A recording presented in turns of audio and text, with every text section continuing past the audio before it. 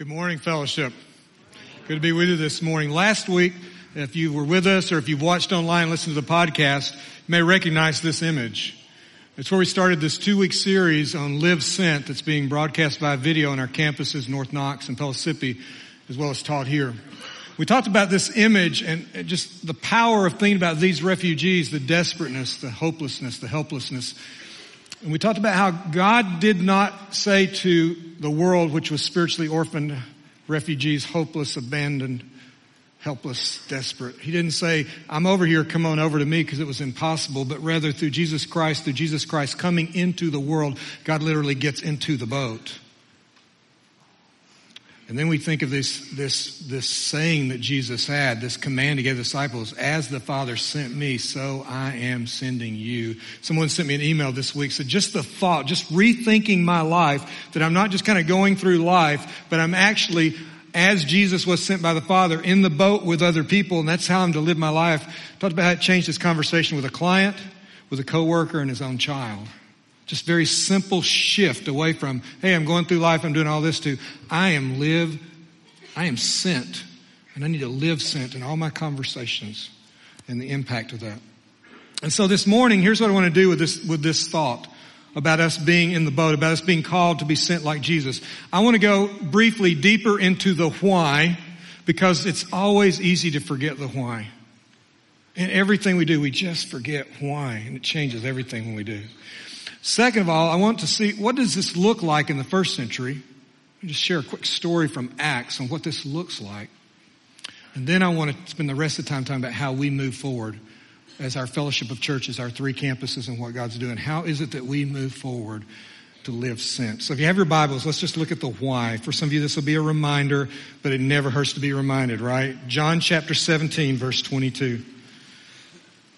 Of why Jesus got in the boat spiritually with the world, with me and with you, which is our why as well. John 17, 22 to 24. And Jesus said, the glory, this is praying to the Father, the glory you have given me, I have given to them. He's speaking of the disciples and us as well. Because he said he's not just praying for the first century, he's praying for all disciples. The glory that you have given me, I've given them, that they may be one, even as we are one. The person, the fullness, the wholeness of who God the Father is. He said, I've given it to them so they can be one. I in them, you in me, that they may become perfectly one, so that the world may know that you sent me and love them even as you love me. Jesus had a singular passion for the glory of God the Father and his heart for his children. He says, Father, I desire that they also, whom you have given me,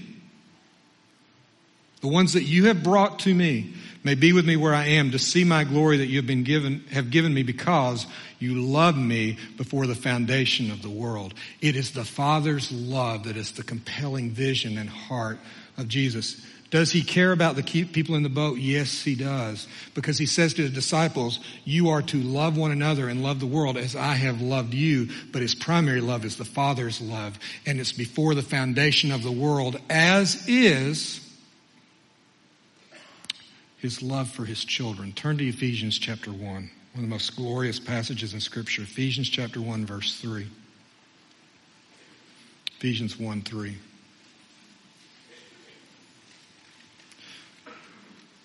Why should we be thinking about being in the boat? Why should we be sent as Jesus was sent? We'll look at verse 3. Blessed be the God and Father of our Lord Jesus Christ, who has blessed us in Christ with every spiritual blessing in the heavenly places. That means he's brought the life of God the Father, the glory of God the Father, into our world, even as he chose us in him before the foundation of the world, that we should be holy and blameless before him.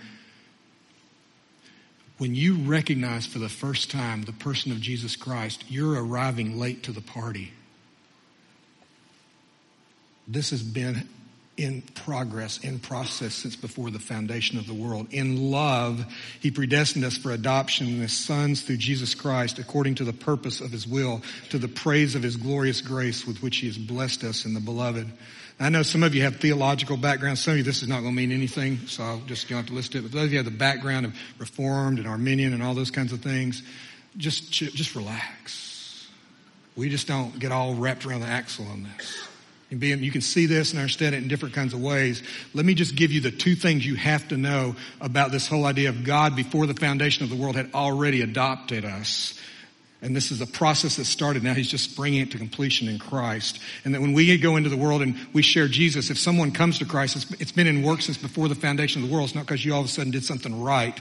It's been in progress. You're just a part of a bigger story. Here are the two things you need to know. One, God is God and you are not. Everybody okay with that? Good? You're nice people. You look nice. You probably act nice. You're Southern. Of course you act nice, but you're not good gods. Okay?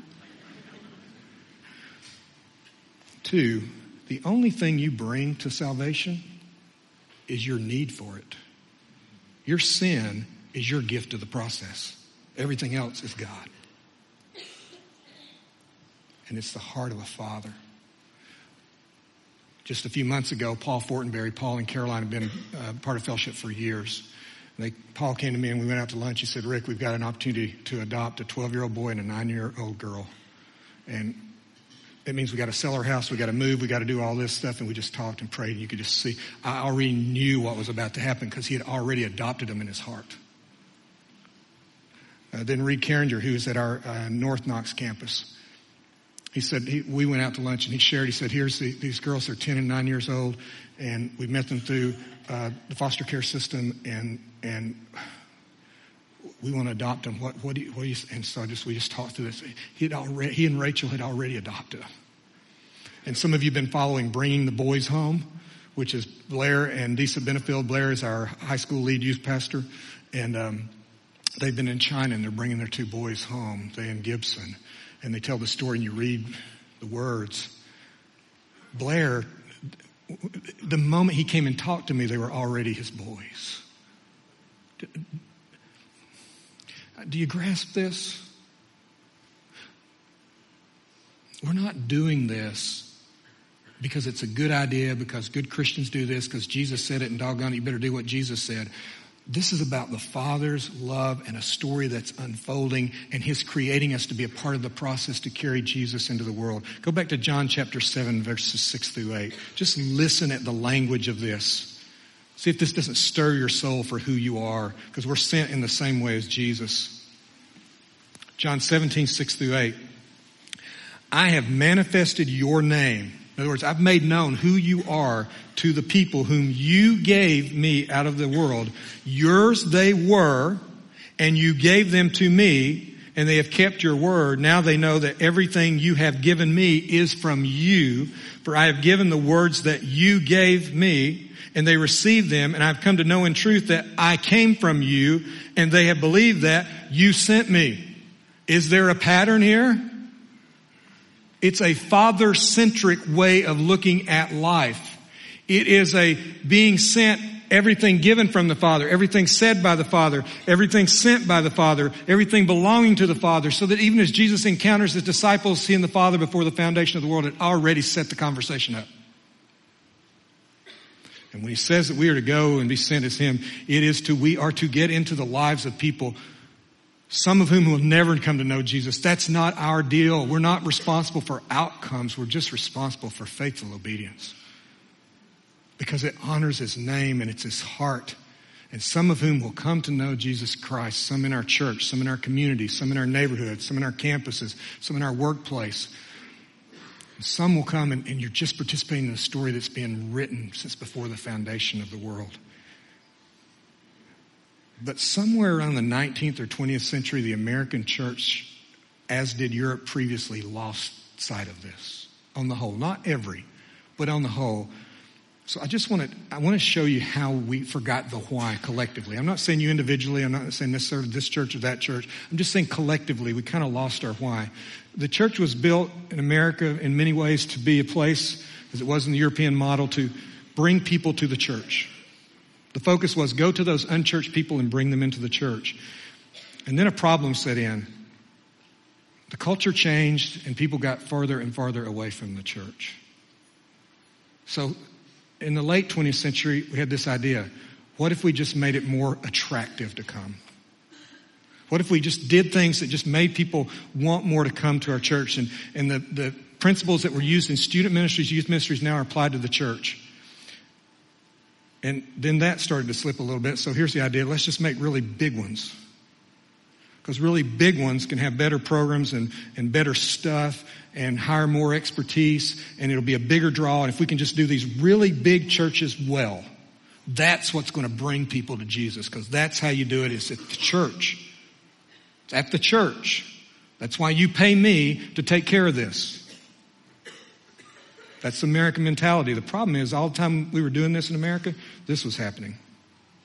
Not only is the culture moving farther away, but there were more social, moral, cultural, and intellectual barriers from the people who aren't in the church and the people who are in the church than ever before, and it's just escalated. It's just more rapid than it's ever been before. It's moving further away, getting bigger and bigger, and the idea that, well, if it gets bigger, we'll just make the church bigger, and all that happens is the barriers get bigger and bigger and bigger. So one of the things happening in the 21st century is this idea, let's be an unchurch. Let's tell people, I know you don't like church, but we're cooler than that. Come to our unchurch. It's not like church, so you're really going to love it. I mean, you know, right? That's kind of how we thought about it. Or let's have many campuses, because we have a bunch of campuses. That's what it is. We just got, if we had the campuses, more people would come. And you may think that's what we're doing. We're just using campuses to expand. That's why I'm trying to walk you through this. It's not what we're doing. It's not the point. Or we hear the term missional. Some of you have heard that. We just get out into our community, which is a great thing. And multi-campuses are a great thing. And there's certainly nothing wrong with churches that are new and innovative. All those things are a great thing. But if that's your primary strategy, we've forgotten the why. And we become a church-centered gospel instead of a gospel-centered church. And then kind of the latest thing is, well, let's just try to be hipster, right? Are you a ministry hipster? Now, here on the Middlebrook campus, the idea of a hipster lead pastor, we have embraced that completely. Like, this is our primary strategy, right? Because there is nothing that's hipster. Nothing is more hipster than a 54-year-old pale suburbanite in a light blue sweater vest. Nothing says, come to our church like that. Look, there's nothing wrong with being, if you're hipster, be hipster. If you're 54-year-old and look like this, just do it. It's not the point. There's nothing wrong with being 20. There's nothing wrong with being 2,000 or 20,000. It's not the point. There's nothing wrong with being more involved in the community or what. The point is the Father's heart of disciple making. It's not being unchurched, social justice, cool, hipster. It's the gospel. It's the Father's heart, and the why is Him. It's Him. There's no other why. The why is the Father's love. And what a gospel-centered church looks more like, and I'm not smart. Look, I'm not smart enough to tell you what one looks like. I'm not like some guru, intellectual, innovative. I'm not the Steve Jobs of the church. All right, I'm just me. But I know it looks more like this. Where you don't look at people as unchurched, but you know that people are out there, and some of them are the Father's children who are not yet disciples of Christ, and you long to be a part of the story because that's what your Father does. And you know some of them will never, ever follow Jesus, but that's not your responsibility. That's not your call. That's not His ask from you. You are to go and be a part of Him bringing those who belong to Him. As we shared last week, it's as simple as this. It's being grounded in truth. The truth of who the Father is, the Son is, the Holy Spirit, and who we are. Faithful in obedience by His grace, generous in love, and fruitful in disciple making. And why we do this, why we live sent, is because it's our Father's heart. And anything less than that is an inadequate reason, whether it's building your church, being good to people, hear me, even relieving people's suffering. Should we be relieving people's suffering in the name of Jesus? Absolutely. With the Father's heart. Doesn't mean we have to always hand a tract. Doesn't mean we always have to push them into something. It certainly doesn't mean we got to get them into church, but it does mean we're always carrying this reality that living sent is about the Father's heart. Now that's why we do this. Let me show you through a story in the book of Acts what this looked like in the first century. This has become one of my favorite stories in Scripture. Turn to Acts chapter 11. Acts chapter 11.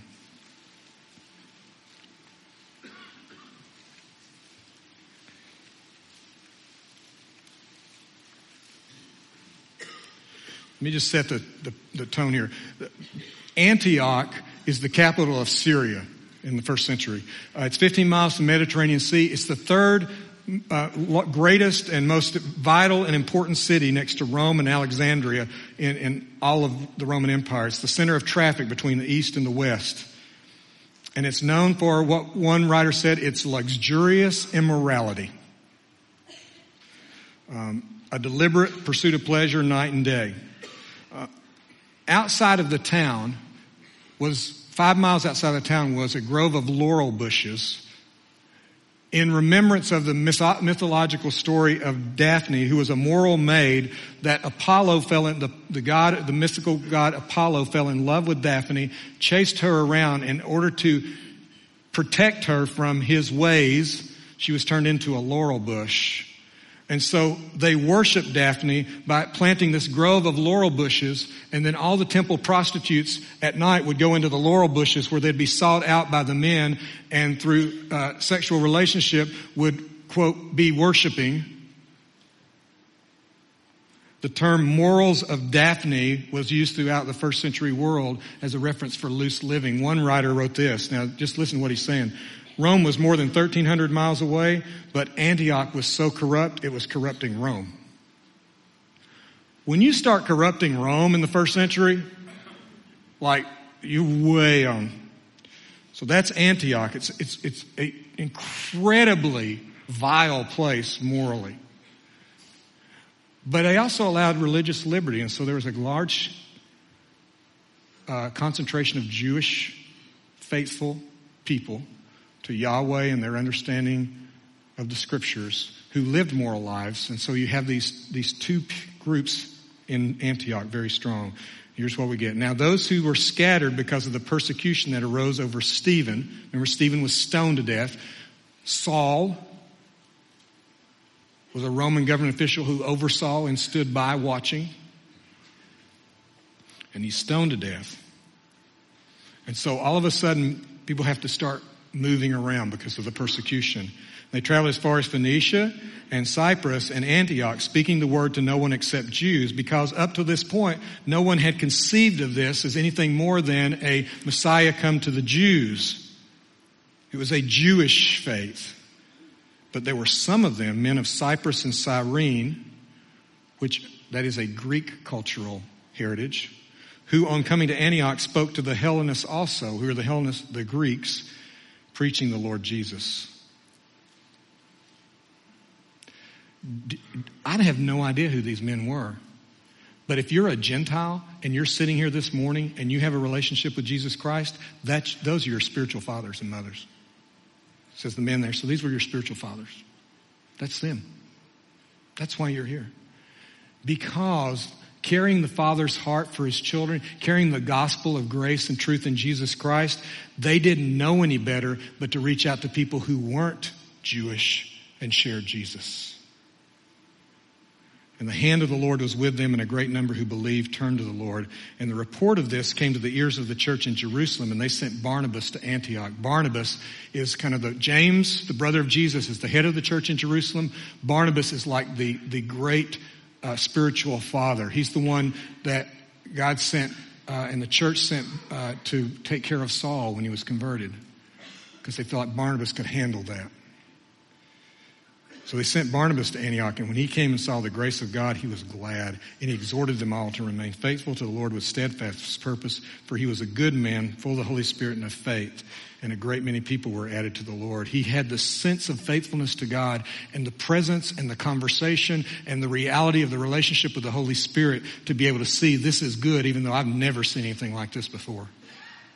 This is the gospel. This is the Father's heart, even though I'm not sure we were supposed to be doing this.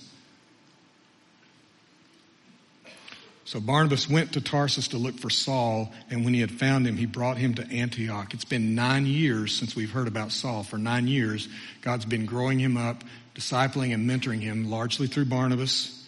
And for a whole year, they met with the church and taught a great many people. And in Antioch, the disciples were first called Christians.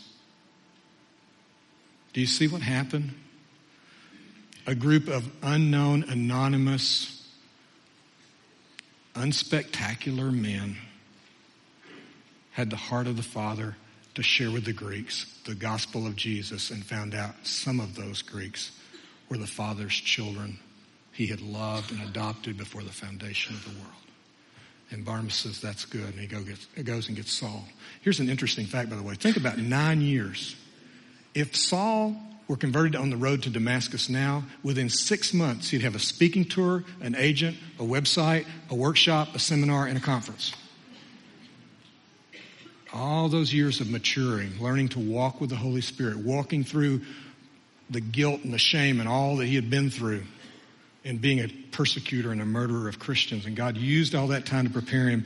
And when they got the gospel moved into these Hellenists who would not have known all the things that the Jewish believers would know, Barnabas said, we got to go get Saul and we got to bring him here and we got to teach these Christians. And from that place, the gospel is launched into the world. Jerusalem to Antioch and into the world.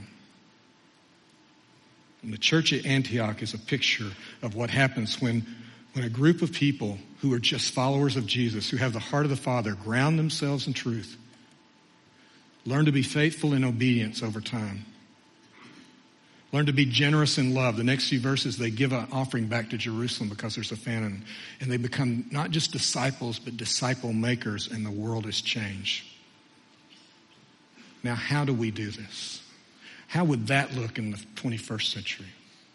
I'll give you the best understanding we have as a leadership community of what, because I want you to understand the church you're in.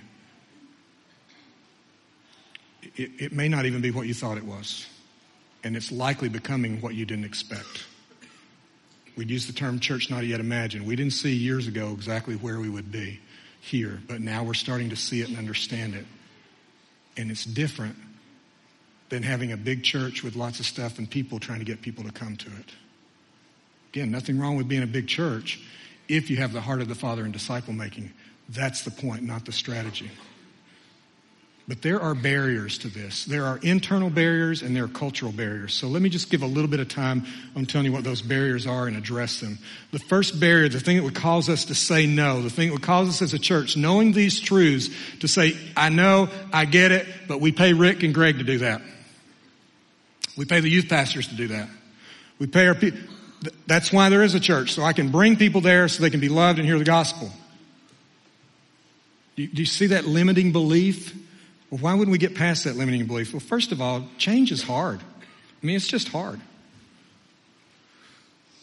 And I mean, if you're like me, there's almost a change fatigue. Like everything's changing.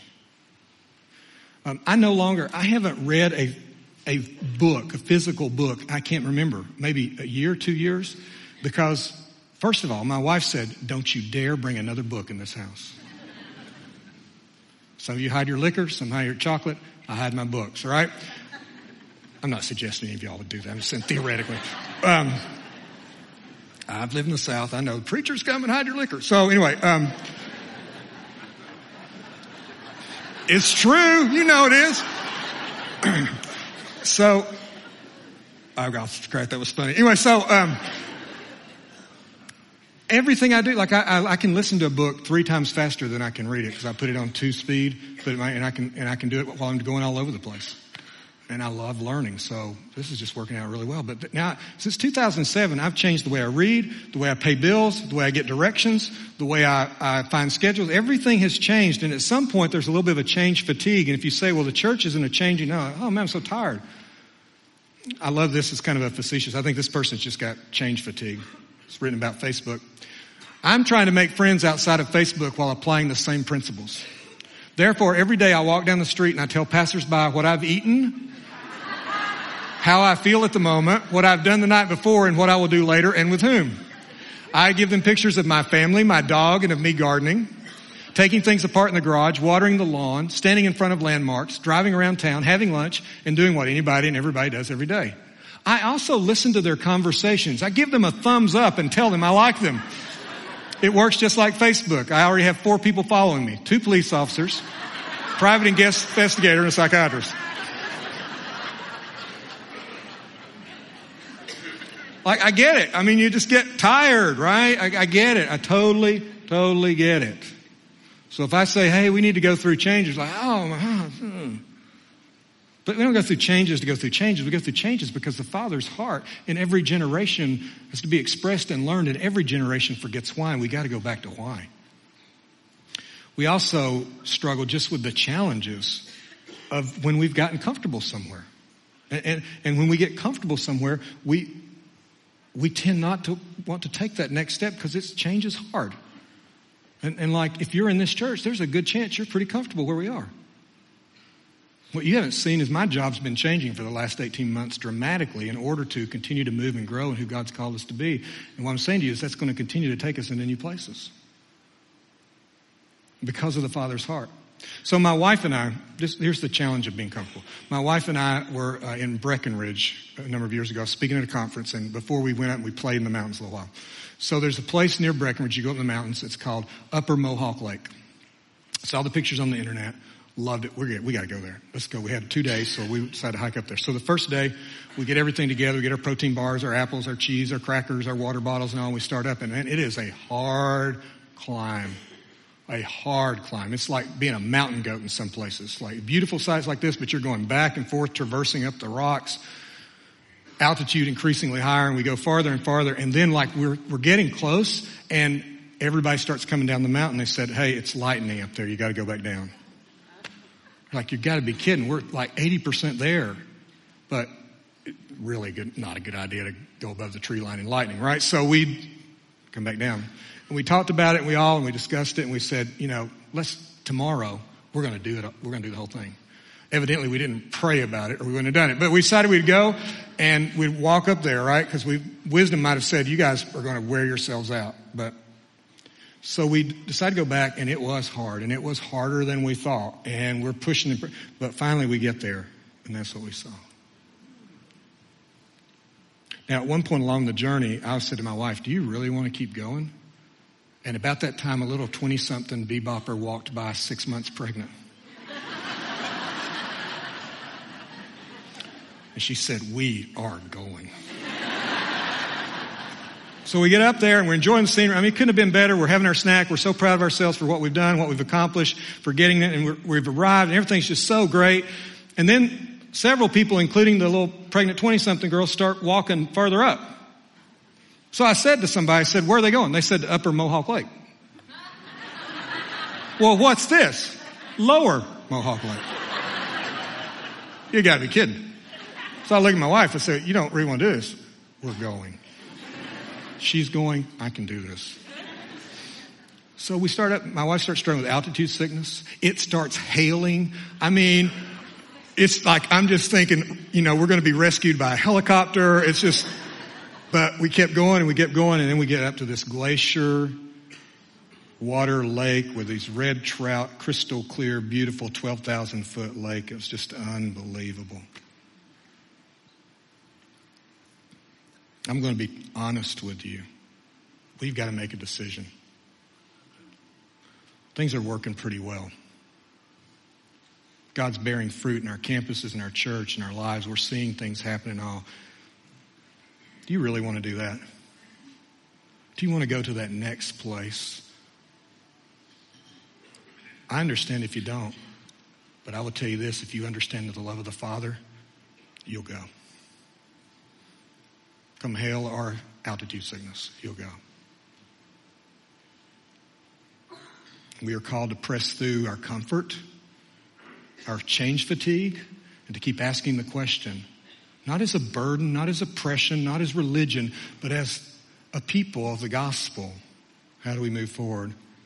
I want to take 5 minutes and also just push a little farther, because it's not just these things internally, it's our culture too. Our culture works against us. Our church, American church culture, I'm not saying any one place or anything, I'm saying our American church culture works against us. I'm going to give you 5 things. They're all the same thing. So don't worry about writing down. They're all the same thing if you think about it. I'm going to give you 5 things that press against being a disciple-making movement that carries the Father's heart into the world as its singular passion. Number 1, in our culture, persona is so much more important than the gospel in our world. I was reading here, there's a do-it-yourself on how to build a mega church. And the guy said, one thing almost all these churches have in common is a guy with a great body and a great haircut. Of course, but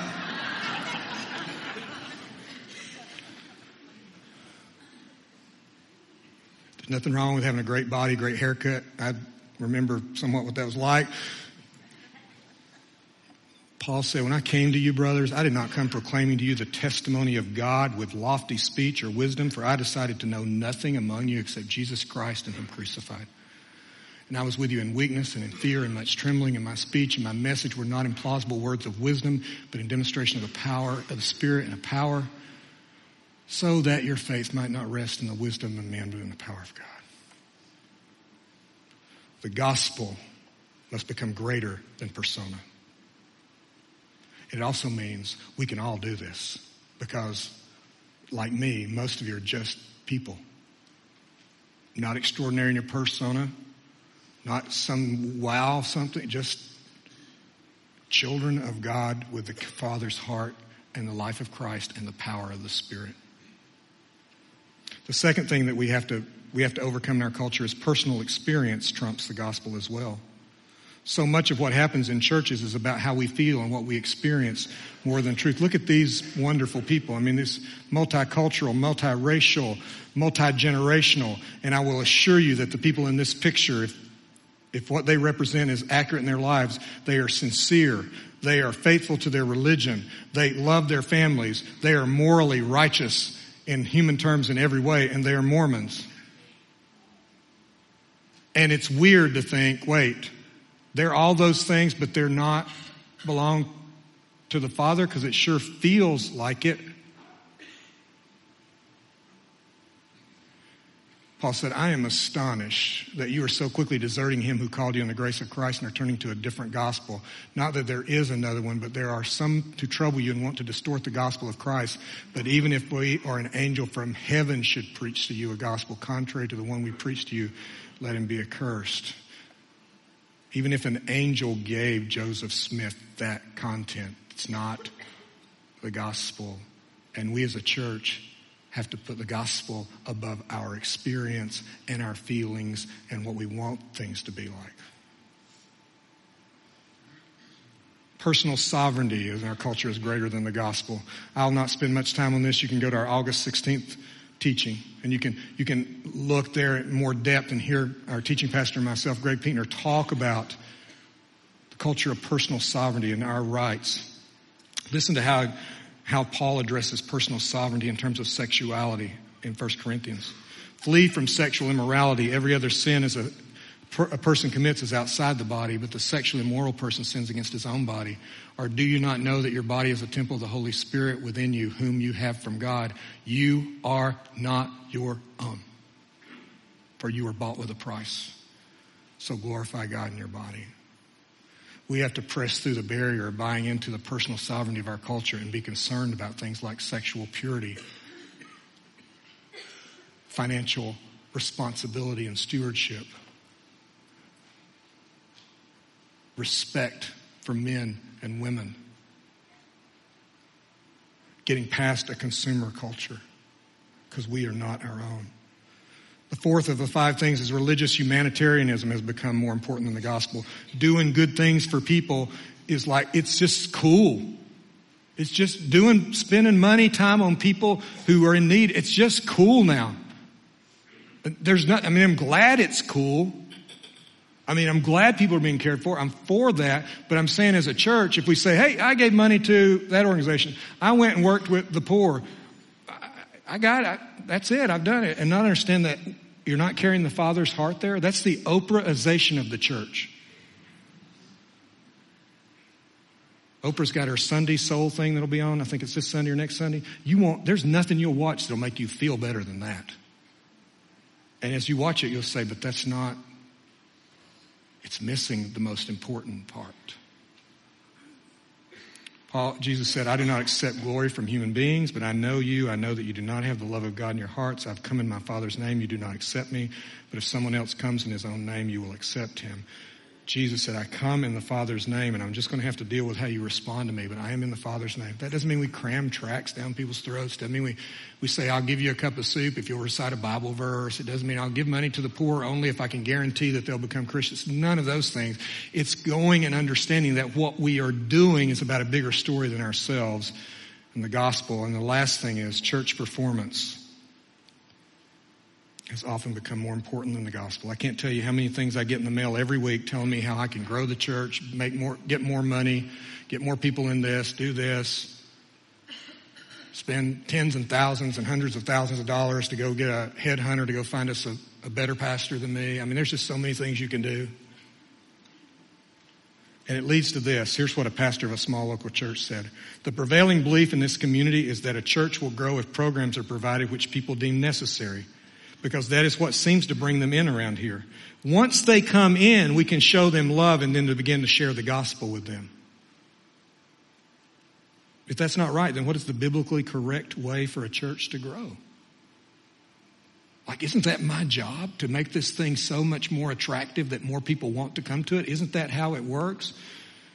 Paul says, after all, who is Apollos? Who is Paul? We are only God's servants through whom you believe the good news. This was the Father all along. This was planned before the foundation of the world. Each of us did the work the Lord gave us. I planted the seed in your hearts. Apollos watered it, but it was God who made it grow. It's not important who does the planting or who does the watering. What is important is that God makes the seed grow. It is His work. So the gospel has to be more important than persona, has to be more important than personal experience.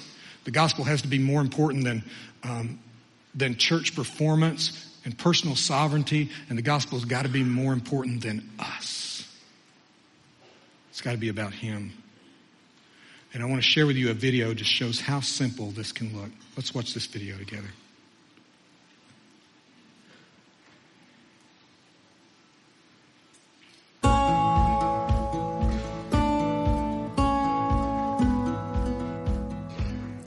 Disciple making is something that's become very important to our family. Before we started attending Fellowship North Church a couple years ago, that's not even something that was on our radar. But through the things we were exposed to at Fellowship North, there's been a significant shift, and discipleship and disciple making is very important to us. One of the places that we've experienced that shift most is in our neighborhood.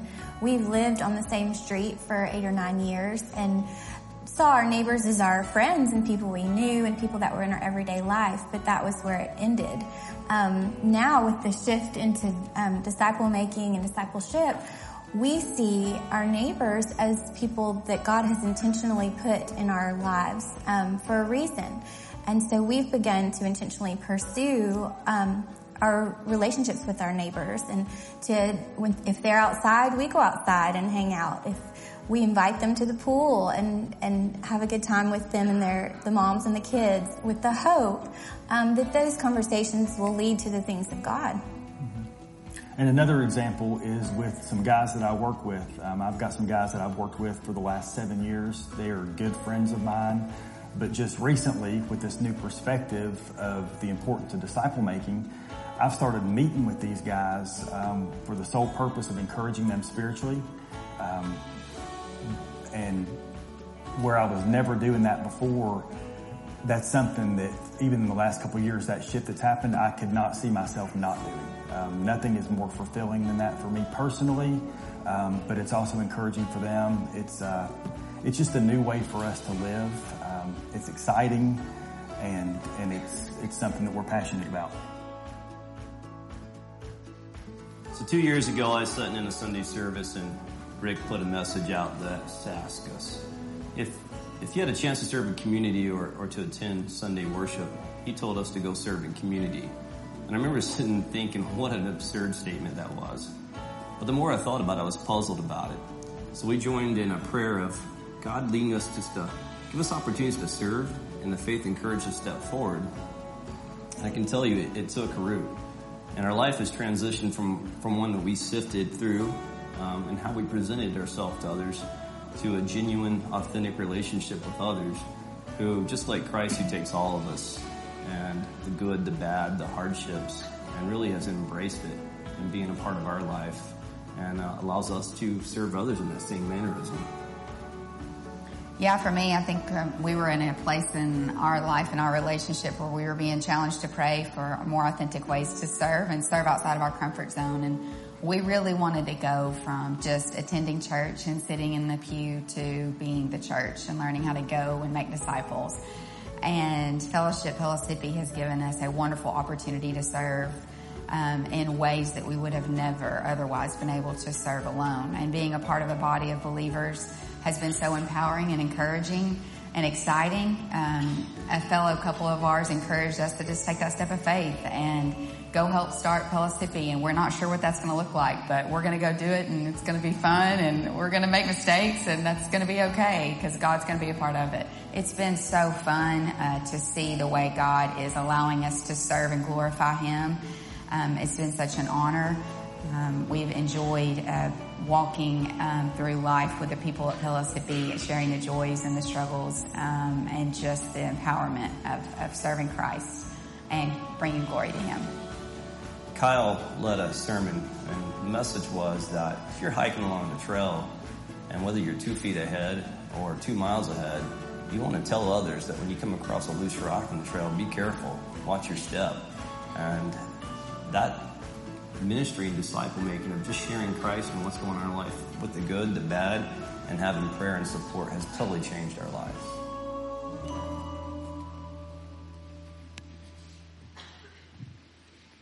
Steve and Benny talk about their experience out of Fellowship in North Knox, and Matt and Jessica tell their experience out of Pellissippi Fellowship, and you are the reason those exist. Your prayers, your generosity, your commitment to disciple making. And whether you're on this campus or any of our fellowship of churches that come in the future, I pray that you get past your comfort zone. Not forsaking assembling together as a church, because Scripture tells us that's not true, but understanding the church is not the destination. It's not the place to get people to. It's the place where we grow, and as Jessica said, we're empowered and we're encouraged, and we learn how to pray, and we learn how to share who we are, and we just go into our neighborhoods. Steve and Penny were sharing. We just go into the coworkers, and we don't get onto some big pastoral ministry program. We just learn to live sent. And I want to show you what's happened. I'm going to just take 2 minutes and show you what has happened and what is happening. Because this is the church that in 2008 we had not fully imagined. 2008 we were Middlebrook campus, that big big diamond there around the inn in Knoxville. There was also a large campus in Lenore City, Farragut area, Two Rivers, which is a wonderful church that's thriving in that community. It was planted out of Fellowship. And then River Oaks and Maryville, a smaller yet disciple-making church in Maryville. And those things were growing and thriving. And God had put on our hearts to multiply again, but to do this in a very different way. And so what we did is we started, you see a little purple dot, that represents a life group.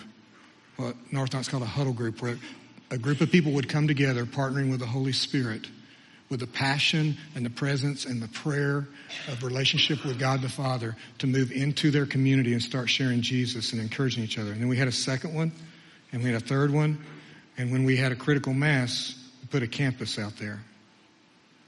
That's how North Knox was birthed. Not out of, hey, we need a place for people to go to. Not, hey, people in North Knox don't want to drive so far. Not, hey, let's expand and it was, let's make disciples, and when we need to gather a campus, and we have a leader, let's do it. And so then our college life and our young adult, which was at that time called the 3D ministries, all those they learned how to do this, and all of a sudden Fellowship started expanding and growing. And under the V there in Knoxville, you'll see a little triangle, and that is our international house church, which is international students who from around the world come to UT and now are learning how to prepare to go out to be part of our disciple-making movement all over the world.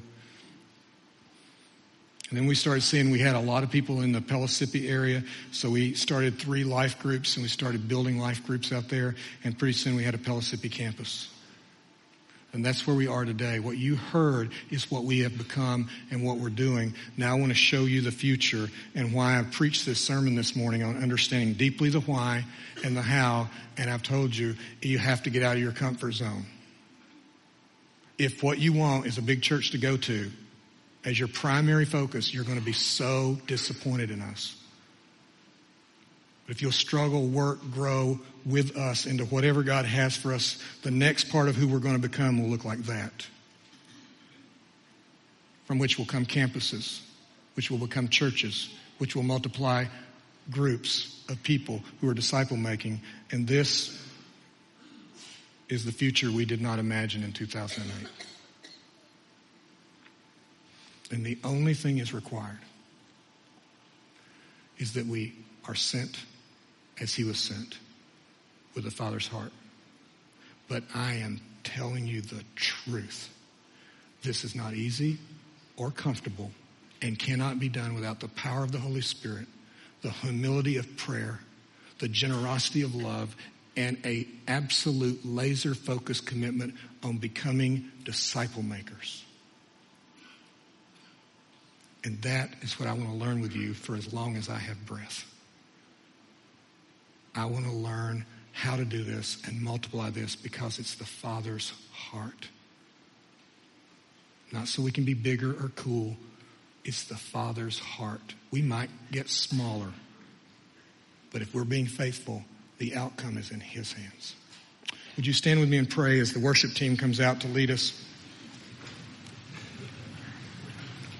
We close out today with this song of commitment. And I'm just going to pray with you, and then they're going to lead us. I encourage you to go to our devotional.fellowshipknox.org to walk deeper into this week. Lord, as we sing this song, we recognize that we are saying words that are about getting out of our comfort zone and going to places that only you understand and know, and we must be taught by your Spirit. Father, we this morning sing this because we believe you have called us to be a fellowship of churches, a disciple-making movement with the heart of the Father.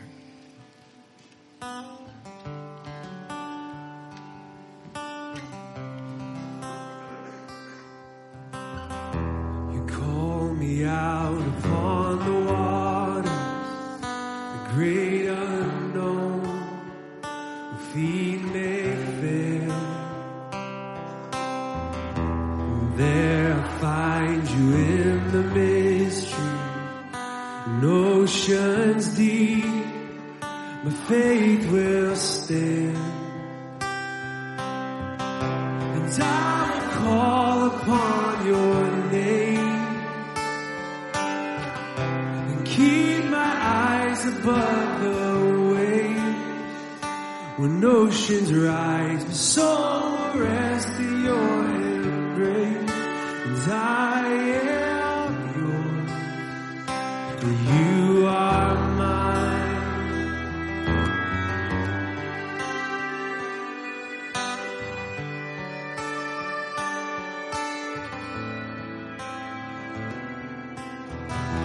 Spirit, lead me when my trust is without borders.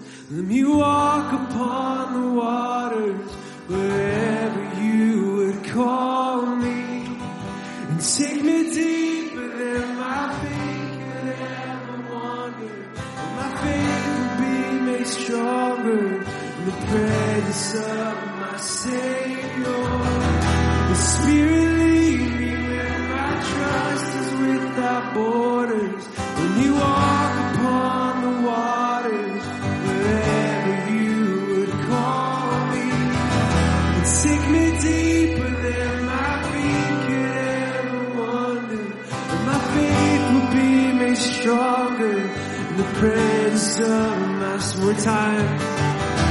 The Spirit lead me when my trust is without borders. When you walk upon the waters, wherever you would call me, take me deeper than my feet could ever wander. And my faith will be made stronger in the presence of my Savior.